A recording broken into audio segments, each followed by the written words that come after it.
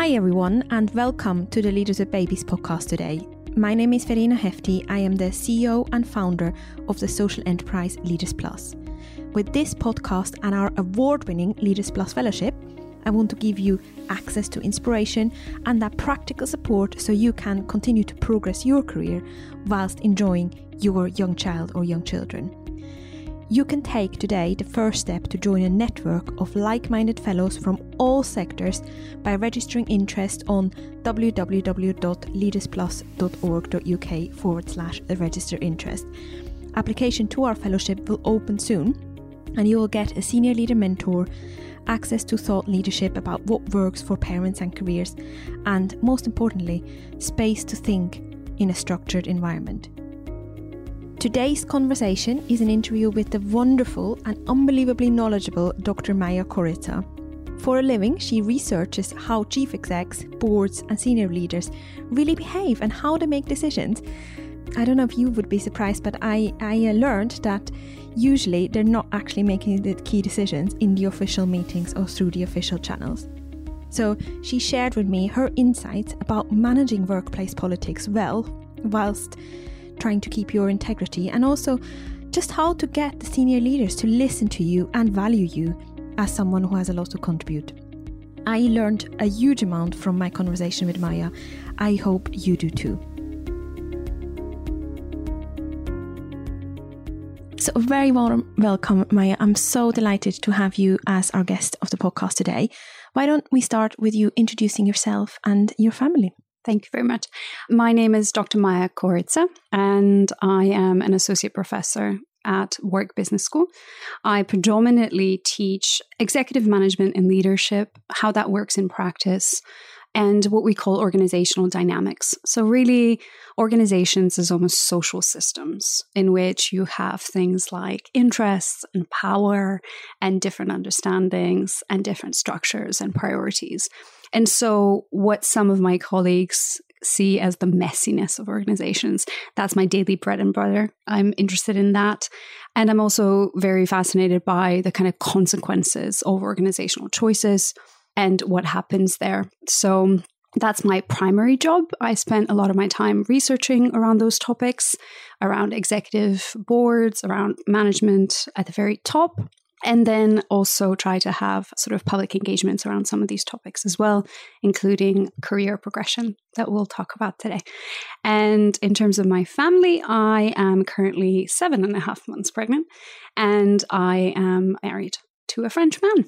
There you go. Well, congratulations on both fronts. Thank you. And how funny that when I set up this interview, I had no idea that you were expecting a baby, but it becomes even more timely now.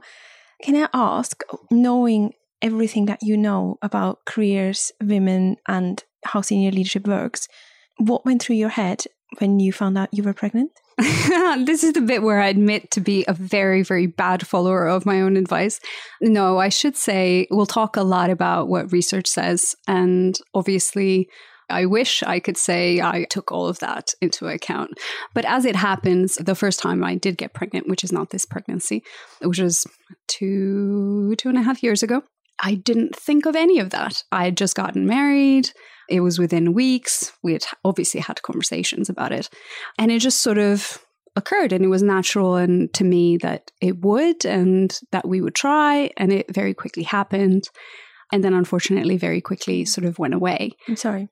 Thank you. So I have to admit that I was very, in some ways, perhaps naive the first time around, in the sense that it just felt like something we wanted to do for ourselves. And I didn't really think too much about the consequences at that time.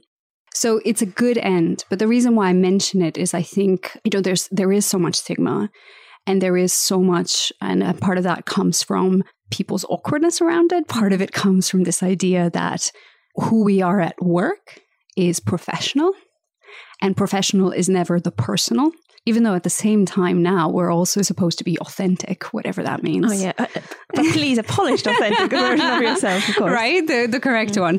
But I think, I think for me it's a really important part of it, because for me it has been transformational to how I see myself, to the issues I talk about, why I want to talk about them, and in particular to this kind of idea of being very realistic about the choices and the consequences, but not necessarily of personal choices, but also of the structural ways in which we're encouraged, for instance, not to talk about some things or to keep pushing ourselves and thinking that if only we work harder, for instance. Interesting. And if you think about you and your work, it sounds like you've been working extremely hard and continue to do so. You're obviously incredibly passionate about your career. What do you think, if anything, will you do to evolve the way that you work? You mean going forward after Shrimp is here? I think this is an interesting question because I already have a plan. And I think it's very important, first of all, to acknowledge that these choices are deeply personal. So what works for me may not work for everybody else. I'm also an academic I'm a relatively senior and privileged academic. And so that in and of itself confers different privileges and choices as well. I work for a very good employer as well. So just to give you, for instance, a context, I have a plan of taking 3 weeks off before my due date and then 17 weeks afterwards, because at Warwick, where I'm employed, we have 20 weeks fully paid maternity leave. And then after that, you have a variety of options up to a year.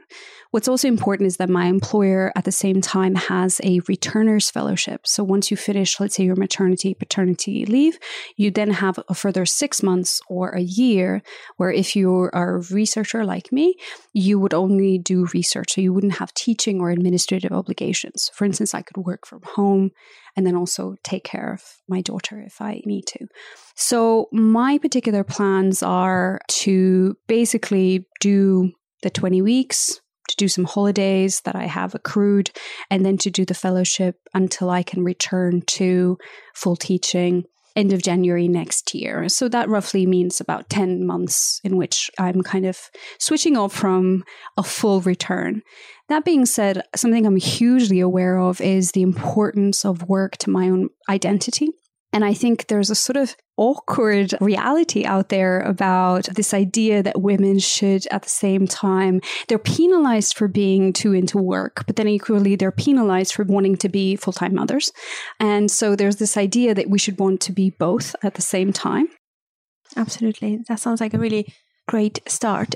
Let's talk about what you know about career progression. I'm sure your official research has a more complex title, but in my mind, you are an expert in how senior leaders work and you're an expert in how people progress their careers. So what do you know now that you didn't know before about how senior leaders make decisions in organizations about who to champion, who to help progress in their careers? So I think the construction of what do I know now that I didn't know before is kind of, in my case, not really, it doesn't resonate, because I think I immediately entered this field, which academically is very much challenging most of the myths out there about perfect meritocracy and about senior leaders being these sort of perfectly logical, perfectly functional, perfectly, let's say, competent at all times units where politics and social ties and coherence and quote unquote fit socially don't matter.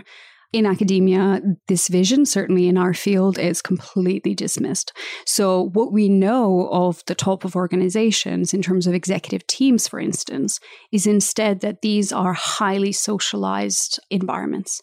What I mean by that in particular is they are, first of all, what's important to know is that they're structurally detached. So by very nature of being at the very top, and the kind of work that they do, the kind of issues that they deal with, a lot of the work is necessarily confidential. So it is separate from the norm of the rest of the organization. And as such, what it creates structurally, again speaking, is isolated environments. So they become basically a closed circle of people, right? And because of the nature of their work, they're also a very small circle of people. And this is what we call the inner circle. The reason why this is relevant is it creates and it stimulates basically further issues with how they end up working. And in particular, this idea of, because we're a small circle, who gets into that small circle becomes a far, far more important question. So the way in which this translates, for instance, which is important to know and is very realistic, is that something called the similarity attraction paradigm kicks in often, which is simple. It's basically, I call it me, me, and more me. So because you're at the top, because this is a closed circle, because you're dealing with confidential things, you need to feel comfortable. You don't need to feel comfortable. In fact, you shouldn't feel comfortable all the time to do good work, but there's a sort of tendency to want to feel comfortable. And as a result, and also these are elite spaces in which you're supposed to look a certain way, behave a certain way, appear a certain way, be interested in certain things, often the kind of things that people who are already members of that inner circle are interested in. And so similarity attraction paradigm basically is a replication mechanism. What it means is those inside the inner circle will mostly attract others who look exactly like them. And this is why inner circles tend to be very homogeneous spaces. So in practical terms, why they continue to be predominantly male, white, and older in the UK. And why they tend to be very kind of closed to other differences. So there is a structural kind of reason there, but it's also highly social, right? Because what they want, and oftentimes, is a safe space. Interesting. I just want to make sure I'm following you here. So essentially what you're saying is that the very senior leadership teams tend to be a close-knit circle that know each other really well and have to have or want to feel that they're in a safe space, that they can trust each other. And also the decisions that they take, usually they don't focus on processes and systems and rules so much. They're working in often an uncharted space, which means they're going more on their gut feeling. I might have just added that. No. So there's two things. I think the first part about how they act together and exist together, I think that is often the case. And I should say this is often the case. There's a tendency toward that, structurally speaking, in organizations, unless you create systems that work against that. Interesting. And this is the important thing as well, because it touches on the second point you made, which is about decision making. So what I mentioned about them being closed systems and about being these self-referential type of systems, which self-reinforce that kind of belonging, also can lead to things like groupthink, for instance, which is why what you mentioned in terms of decision making is actually quite relevant. So they can make decisions based on a particular norm, a particular way of seeing. This can be often according to whatever the most senior person feels is appropriate. So basically that group will attract people who are similar, and then they're more samey in their decision making. Exactly. And if you are a parent with a new baby who wants to be in that circle or move towards that circle, that's going to be tough because you're definitely not going to be the same, especially if you don't hide the fact that you have a baby. Absolutely. Or I should say, I think it's slightly still different for men and women, partly due to general real and perceived ideas of the influence of parenthood on men and women. So when senior female leaders are pregnant, there is an expectation that they will take the primary caretaking duties, whereas there is still an expectation that men will not. And this is what is called a motherhood penalty and a fatherhood bonus. But I think your summary is generally correct in the sense that for the most part, you get to the top by basically making work your life. There is a very high expectation in modern organizations of what we call identification, so over-identification. So this commitment that you have to work above all and the organization above all, coupled with presenteeism, coupled with structural focus on hours, for instance, in some industries, coupled with how billable hours, for instance, how you get ahead, coupled with the fact that those inner circles spend a lot of their time in dinners, in all-day events, on days away, etc. What you have is a structural place where if you just take parenting as something that will inevitably, let's say, make it impossible for you to stay beyond 4 p.m., you're absolutely right that might structurally make it impossible for you to be there. Not to mention that you will stand out. So you spend your life in-depth conversations with these people, with interviews, I presume, you shadow people. Yeah. You're basically an anthropologist, aren't you? Of those business elites. Yeah. This is how I like to describe myself. So, but have you, and obviously not naming any names, but have you ever spotted someone who has broken that ring and who hasn't at the same time given their whole life to the business? Have you ever spotted a parent who has been able to be in the inner circle and at the same time enjoy time with their children? I think the only exception to that, and I think it's an important one, is individuals. I will not name names, but an individual who I know at Diageo.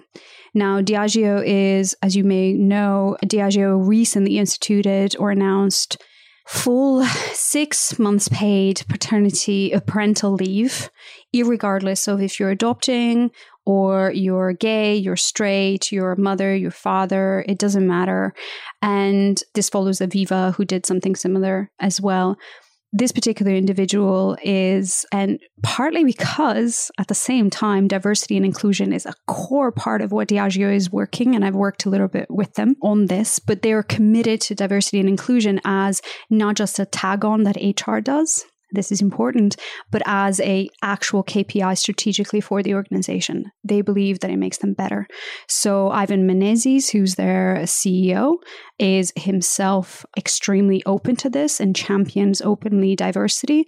Their board of directors is incredibly diverse, to the extent that I believe they even have a chief financial officer who's a woman as well. So not the kind of traditional Interesting, not just HR. Yeah. I know, HR roles. But the individual I have in mind is a mother who returned not 3 weeks later, not that there's anything wrong with that, but very much was able to, in that environment, live a more balanced life. She still works very hard. She's still incredibly impressive. But she is also, I think, somebody who is a parent without hiding that in any kind of a way, who took maternity leave that she didn't seem to publicly, we met at a public event, she didn't seem to publicly apologize for in any kind of a way. It was an extended leave. It was entirely seen as normal, and she sits on the board. I think what I'm learning from this is you need to choose really carefully who you're applying, which job that you're applying to next level. Both actually the job and the line manager that you're going to be looking for. I mean, absolutely. And I think there's two things there. I've given talks, I've written about this. I'm sure people they hear this, they can Google afterwards. But I think I would absolutely agree. I think try doing your research beforehand as much as possible. And by the way, corporate lack of transparency around these issues does not help this. But hopefully Aviva and Diageo and others who are kind of publicly pushing for this and making a splash are going to normalize this a bit more, because it does make a difference where you work. Partly because in the UK, things like maternity pay, parenting benefits are, let's say, in any meaningful way devolved to corporate employers. So unlike, for instance, my own country, Croatia or Sweden, it is not the case that you go on maternity leave or parental leave and you are covered by the state to the full extent of your pay.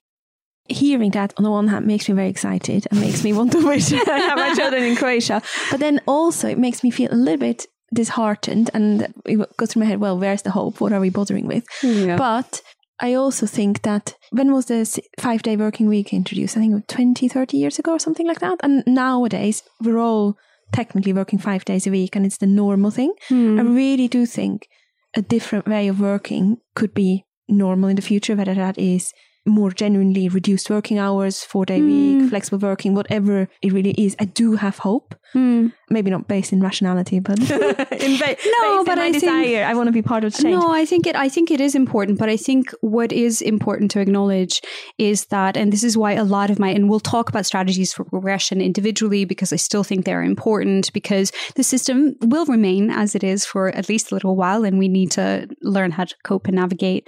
We don't need to, but if we want to, and sometimes if we need to, because financially we need to. But I think it is also important to note that those structural changes are possible, and they are a result of concerted effort. So give us some hope. Maja. Give us some hope. Yeah. Is there hope? If not, let's finish the podcast now. No. There is definitely hope. I think there's absolutely hope. I think the important thing to keep in mind when it comes to hope is, I think if at all possible, individual actions should be taken and can be taken. I'll talk about those while keeping in mind at the same time, hopefully, that there's reasons for those structural circumstances and they make it worse for us. And we should acknowledge them and be angry about them. Okay. So let's go to strategies first, then to give us some hope. I think, like I said, the hope in face of all these structural inequalities are several. First of all, there are still employers who do better, right? So if we mention a couple, there's plenty more. What they may require is different choices. So they may require lower salaries, for instance, or moving. But there are other employers out there, and I think that's pretty important. I think what's also important is there's been a lot of the entire push toward diversity and inclusion, and following the Davies report, sort of women on boards. I think it's changed the public conversation. I don't think it's necessarily changed for the long term the structural things yet, but I think it's at least brought to light the need for corporations to not be silent and not taking these issues seriously. So I think hopefully the environment is slightly changing so that things like who do we promote, how do we promote them, what are our working conditions, are we insisting on things that are entirely unreasonable? These kinds of questions are not just reasonable to ask, but must be answered. So I think the media attention is very, very helpful here and is hopefully leading to some of these kinds of changes. So practically, while we're waiting for and contributing to the change happening on a system level, practically, what are the top 3 things someone with a young child should do today in order to increase their chances of getting to those most senior roles where they then can change stuff? Yeah.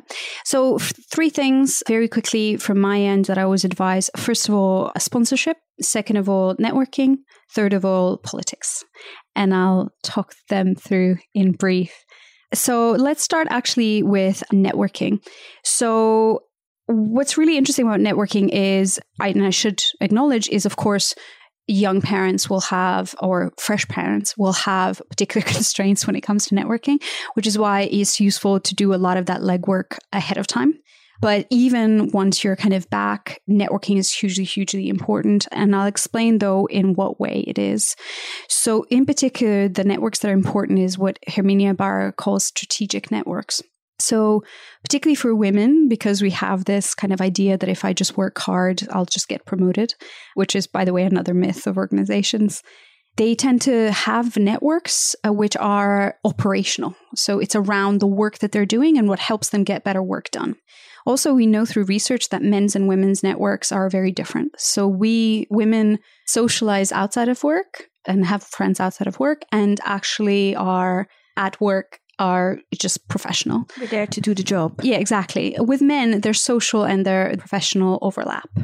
Partly because, talking about football, for instance, which was a major scandal, that's like something that can be a gel for connection inside the workplace. And there was an HBR piece about, Harvard research study published just today around how that glues progression, those kind of social connections, particularly men with male bosses. Can I ask you then, what's your freshest thinking around how you might continue building your networks once the baby is here? So I think with me, like I said, my plan is I have the benefit of kind of co-parenting, of doing that. I think I have kind of, for myself, been quite strategic networks in terms of these are the people who are going to be valuable to me, the places that are valuable to me for the kind of academic that I want to be. And I have prioritized those. And so I think the key thing, going back to this point about strategic networks, the key thing is to say, for you to get ahead in whatever means is necessary for your kind of environment, for your industry, you need to find out where the people who are going to benefit you for the kind of ends that you want are, where are they hanging out, preferably where are they hanging out in a relaxed manner, that they can get to know you as a human being, not just as a title holder, and then cultivate those relationships strategically. And obviously feel free to not answer if you don't want to give away all your secrets, but what do you do? Do you go to conferences? Do you ask lots of people for coffee? What do you do practically? Well, that's kind of interesting as well. Like, again, the book I was mentioning by Scarlett and Elizabeth Kellen is interesting for that. But what I do specifically is I actually genuinely hate networking. I'm an introvert. And I think it's also very awkward to me to be strategic, quote unquote, in a blatant way about like, I want something from you. I hate the idea of functionality. So how I've tried to make it work is I attend a certain number of events.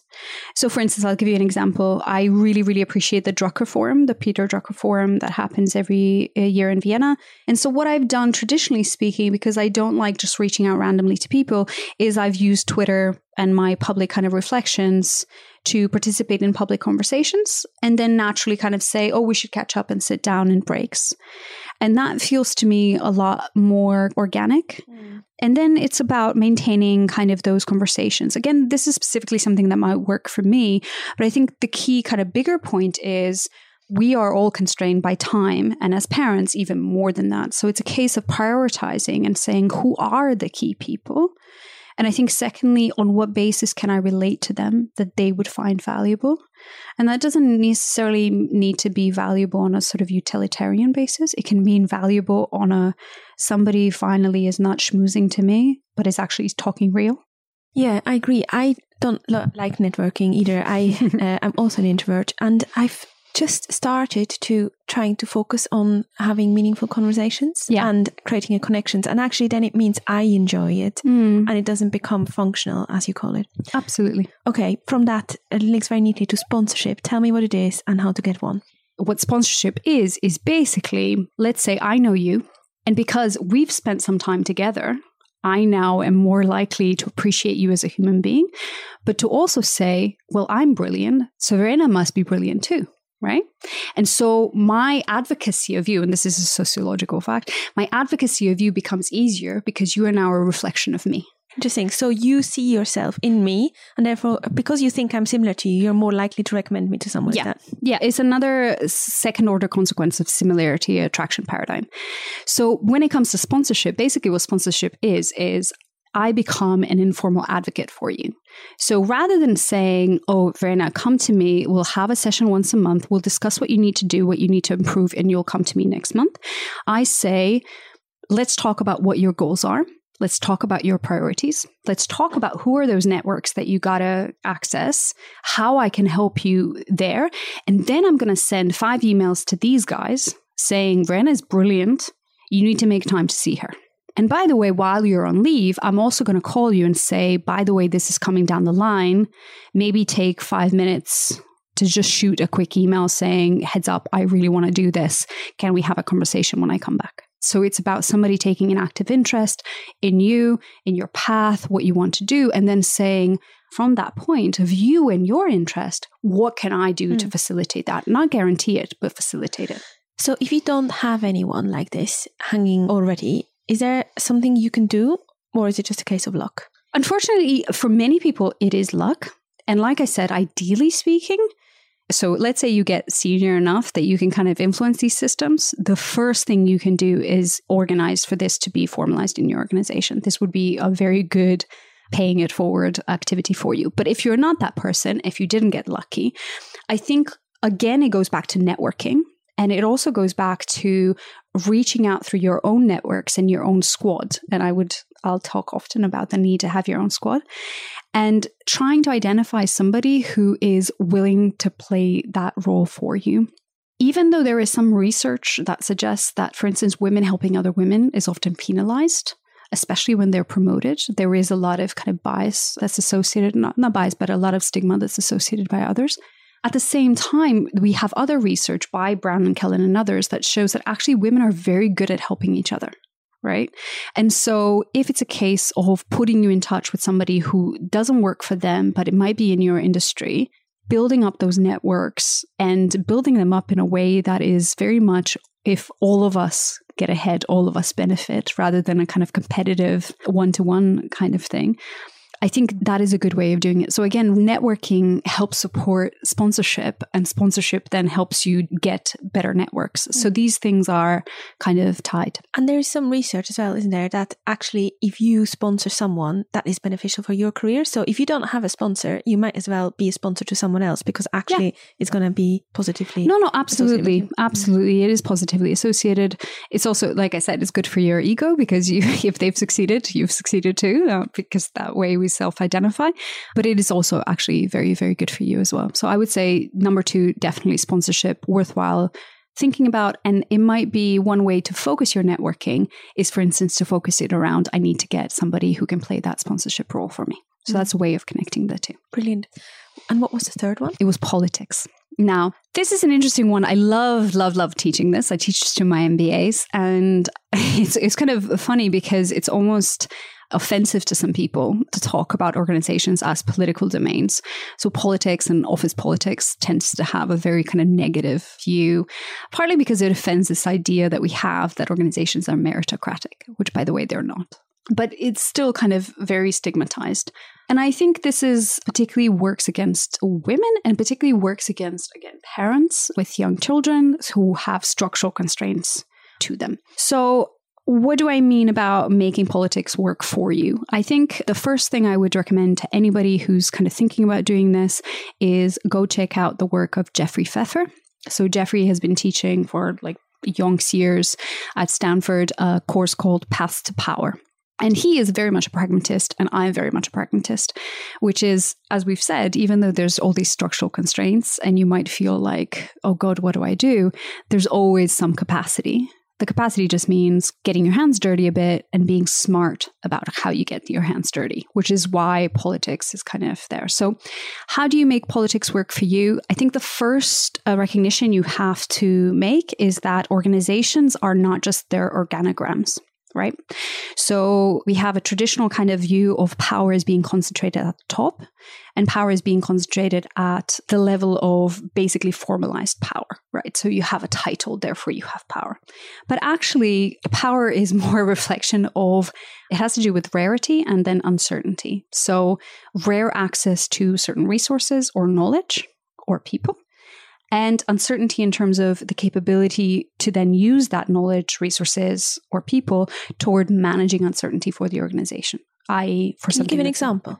So, for instance, one group of people who are often overlooked are PAs. They're absolutely overlooked. They're often socially stigmatized. They're seen as not necessarily important. I always say to my students, number 1, you are always nice to PAs. PAs will say personal assistants or executive assistants. And that's not just because it's good manners and you should be, but because they will have privileged information that will be incredibly rare and that will be disproportionate to their formal position in organizations. So they will know, for instance, what is it the executive team worried about? They will know what's on the horizon next. They will know how does this person prefer to receive information or prefer to be contacted in the initial stage. So they will also know what are the dynamics right now? What do they have that's going on? Who are they looking for? Are there new openings? So people like that are incredibly valuable. So if you can, for instance, think about people like that, who, for instance, would be useful to you if you wanted to move up in a particular way in your organization, cultivating those relationships makes sense. Part of the way in which you do that might be reciprocity. So if you help them, they help you. This is very common kind of sociological insight. We tend to be quid pro quo with people. Again, this sounds very callous. It sounds very calculating. It doesn't have to be. It can, in fact, be a part of that squad building I was partly mentioning earlier, which can be safe spaces for yourself as well, where you feel like it's almost like a parallel organization you're building of people who can be helpful to each other, can work in a different template, partly different from the norm of that organization, partly can help each other survive that template. So for instance, that might also include other new parents. So people who appreciate the situation you're in, so you can help each other out as well. But at the same time, you can use your collective powers toward saying, for instance, okay, what's on the horizon that you can pitch as a new project or a new solution using basically what you have. So the idea there is that you want to be doing a sort of almost a diagnostic of your organization in terms of who has what power, when, about what. And then you want to do the same about how you want to use your power. So toward what do you wish to progress? Why do you want to progress? In what way do you want to progress? Is it a horizontal progression? Is it an upwards progression? What would work best? Then you collect your squad. Then that squad helps you get the lay of the land and the timings and the convincing, helps you pitch it the right way, and then hopefully tells you the right time to pounce. And this, by the way, is why they're all interrelated. This is why if you have the right sponsor who is in those circles as well, they might be able to tell you and give you that heads up to say, by the way, this is coming down the line. So remember when we talked about that idea that you had that you want to pitch maybe when you come back from maternity or your parental leave, whatever, now is the right time, right? So hit it. But before that, you need to do some work. So I think the key takeaway for me is there is hope on the horizon. There are things we should do. I just think we need to be very, very realistic about what those are. And in particular, we need to give up this idea that hard work will get us there. Absolutely. And I'm seeing that so often. Very often as a parent, you lose a bit of confidence on maternity, shared parental or adoption leave. You then come back and you want to prove yourself again and you work 3 times as hard. And that just doesn't work. We have to be disciplined to spend time around the water cooler and focus ourselves on that work that you've done and not feel bad about it, because if you're doing it for a purpose, and having spoken to so many amazing women through this podcast, the topic of purpose comes through again and again. It just, if you know why you're doing it, you're freed from those expectations about why you shouldn't be doing it. I recently gave a talk about that to the City Women's Network, and I said one of my questions exactly is this: why are you politicking? Why are you doing all this work? Why are you trying to get ahead? For me, at least, it's about having a better life on my own terms. So if I can get there, that's why I want to be doing that. I mean, that might involve some work on your kind of own identity and how you see yourself. It might mean leaving some things behind or shifting some things. Herminia Ibarra's Working Identity book is brilliant for that, to facilitate that. But I think more than that, it also means just accepting the fact that it's absolutely okay for you to want better. I think, again, there's this kind of social stigma around the idea that perhaps as women, but also as young parents, or young in the sense of fresh parents, you should come back and you should be grateful and you should shut up and you should just work hard. And, you shouldn't want more than that, because why would you want more than that? And it's so punitive and it's so absolutely ridiculous. Why would you not want to have a better life for yourself or for your children? Why would you not want to reach your potential? Why do you have to minimize constantly your demands or make yourself less or make yourself not too demanding or equally not too angry? It seems really silly, and I think it's very punitive. So I absolutely think embrace it. You don't have to talk about it. You don't have to be me here being very open about using politics to get ahead, but just do it. Because I think if it improves your life, it's absolutely worth it. Much, much more than if you just kind of plow away and make yourself sick. Absolutely. And actually, we've just talked about how to get to the most senior jobs, but actually, if you want the best ever flexible working arrangement, if you want to call it flexible working, or if you want to work only 3 days a week, it's the exact same things.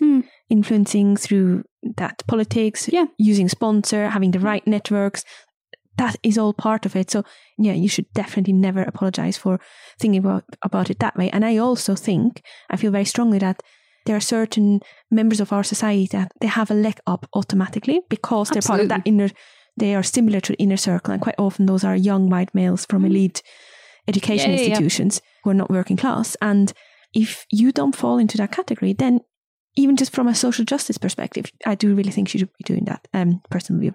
Anyways, this has been extremely thought-provoking and inspiring as always. Is there anything else that you wanted to say to the listeners? I think if I could finish with 3 small things that if I could personally advise, I would. I think first of all, like I said, find your squad. I really find your squad. You don't need to call it the resistance, which is my informal kind of a name from mine, but find your squad, find your people. Yes, it's important that you network with those seniors. Yes, it's important that you get used to not liking everybody you network with to break into some of those circles if that's what you want. But find your space, the people who support you, a variety of people who support you that you can reach out to, that you can be honest about, and that they can also access give you a different point of view, give you access to other opportunities. And that's really, really, really important. Secondly, I think it's really pays to always have a backup plan. Your squad is going to be helpful also for things like keeping you abreast of other opportunities. Too often, because of the way modern organizations work, basically we are structurally forced to be these overcommitted individuals who are so enthusiastic about our organizations and our work that it's almost kind of impossible for us to leave. We buy in so much. And at the same time, organizations today don't necessarily follow that up with structural support. That means that you're not going to get fired or let go or if things change. So I think having that backup plan is super, super, super, super important. Your networks will allow you to have that backup plan. Things like having a pot of money that is your own. Again, these are kind of old feminist tropes. As Virginia Woolf said, you need a room of your own, but she also said you need a pension. And this is something that people don't know. Yeah. So financial, a pot of side, something that allows you to walk away if you can at all. And I know this will not be the case for everybody, but if you can at all, do that, squirrel that away, keep those networks and have an exit plan that will not ruin you. I think that's really important. And Christine Armstrong talks about that as well. And the final one has to do with something that I want to mention, one final book that I love. It's Shani Orgad, and it's called Heading Home, Motherhood, Work, and the Failed Promise of Equality. And she's an academic associate professor like I am at LSC. And she interviewed a number of stay-at-home moms who were professionally very successful before moving to kind of stay-at-home mom status, let's call it that, in London. Very interesting book. But one of the things that she talks about, which I just want to mention, is anger. So we mentioned at the beginning, we kind of said, oh God, is there any kind of silver lining here? You know what I mean? Like these structural constraints are so great. It could just make you feel so angry. And what's really interesting about her books is how tempered these women were. They were extremely disappointed oftentimes with, not necessarily with their own choices, but partly with, the way things worked out at home in terms of division of labor, the way that eventually they didn't go back even though they wanted to. But they felt like they couldn't express that anger. They felt like they couldn't express their disappointment. They felt like they had to be these women who said, but it's okay. I'll just work harder. It will be fine. No need to complain. And this is again linked to that squad as a safe space for you to yell in the void. But I would say this kind of tampering of the emotional kind of weight and the need to be legitimately angry about some of these things, if I could advise anything on a personal level, is for that not to be something that holds us back. We have the right as parents, as people, irregardless of our circumstances, to be angry about some of the ways in which we are structurally constrained without necessarily this resulting in us needing to personally self-correct. This idea that personal strategies will just make up for all these structural inequalities is an absurd one. And yet we're meant to constantly, particularly as women, feel like we can't complain. And so I would hope either through that squad or some kind of other space that women can just embrace, and young parents can just embrace the fact that sometimes they're going to be tired, they're going to be pissed, they're going to be annoyed, they're going to be angry, and they're going to be entirely legitimate in doing that. So just let it go. Which is incidentally my 4-year-old favorite song at the moment.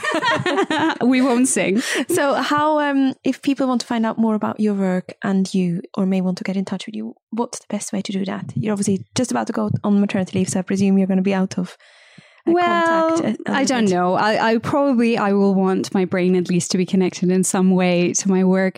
I'm infinitely Googleable, as I say to my students. So if you just search for me, I'm on Twitter at Dr. Korica, Drkorica. I know how to spell my name. And Twitter is probably the best, but also LinkedIn. And I'm really, really genuinely happy always to give a leg up if I can, or to share information. My talks are generally on Medium, so they can be found in detail.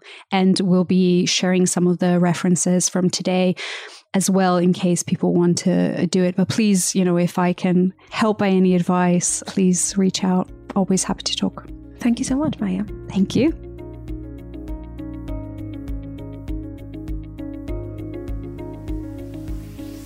Thank you very much for listening today. If you enjoyed the conversation with Maja, you are in for a treat. Next week, we have a special second part of this conversation, which we actually recorded last week, where Maja, now with baby Lou in her arms, shares with me how the things that she's shared with us earlier apply in this coronavirus period, especially where we can't just walk up across to the water cooler, and when we have to have those networks, those relationships online. I think you'll really enjoy that conversation if you've enjoyed the conversation today. If you are looking to join a network of like-minded, ambitious individuals who are parents across sectors, then do register interest on www.leadersplus.org.uk/register interest right now. And also, I really want to spread this message that it is absolutely okay to love your ambitious careers and love your children at the same time. But I need your help to achieve this. My dream is I would love to make a difference to 1,000 listeners by September.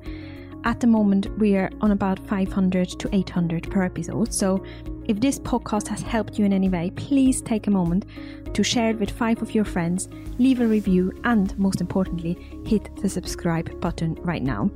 And of course, like with any podcast, 5 stars reviews really help with the visibility. So thank you so much to everyone who's done that. Until next time, have a wonderful week.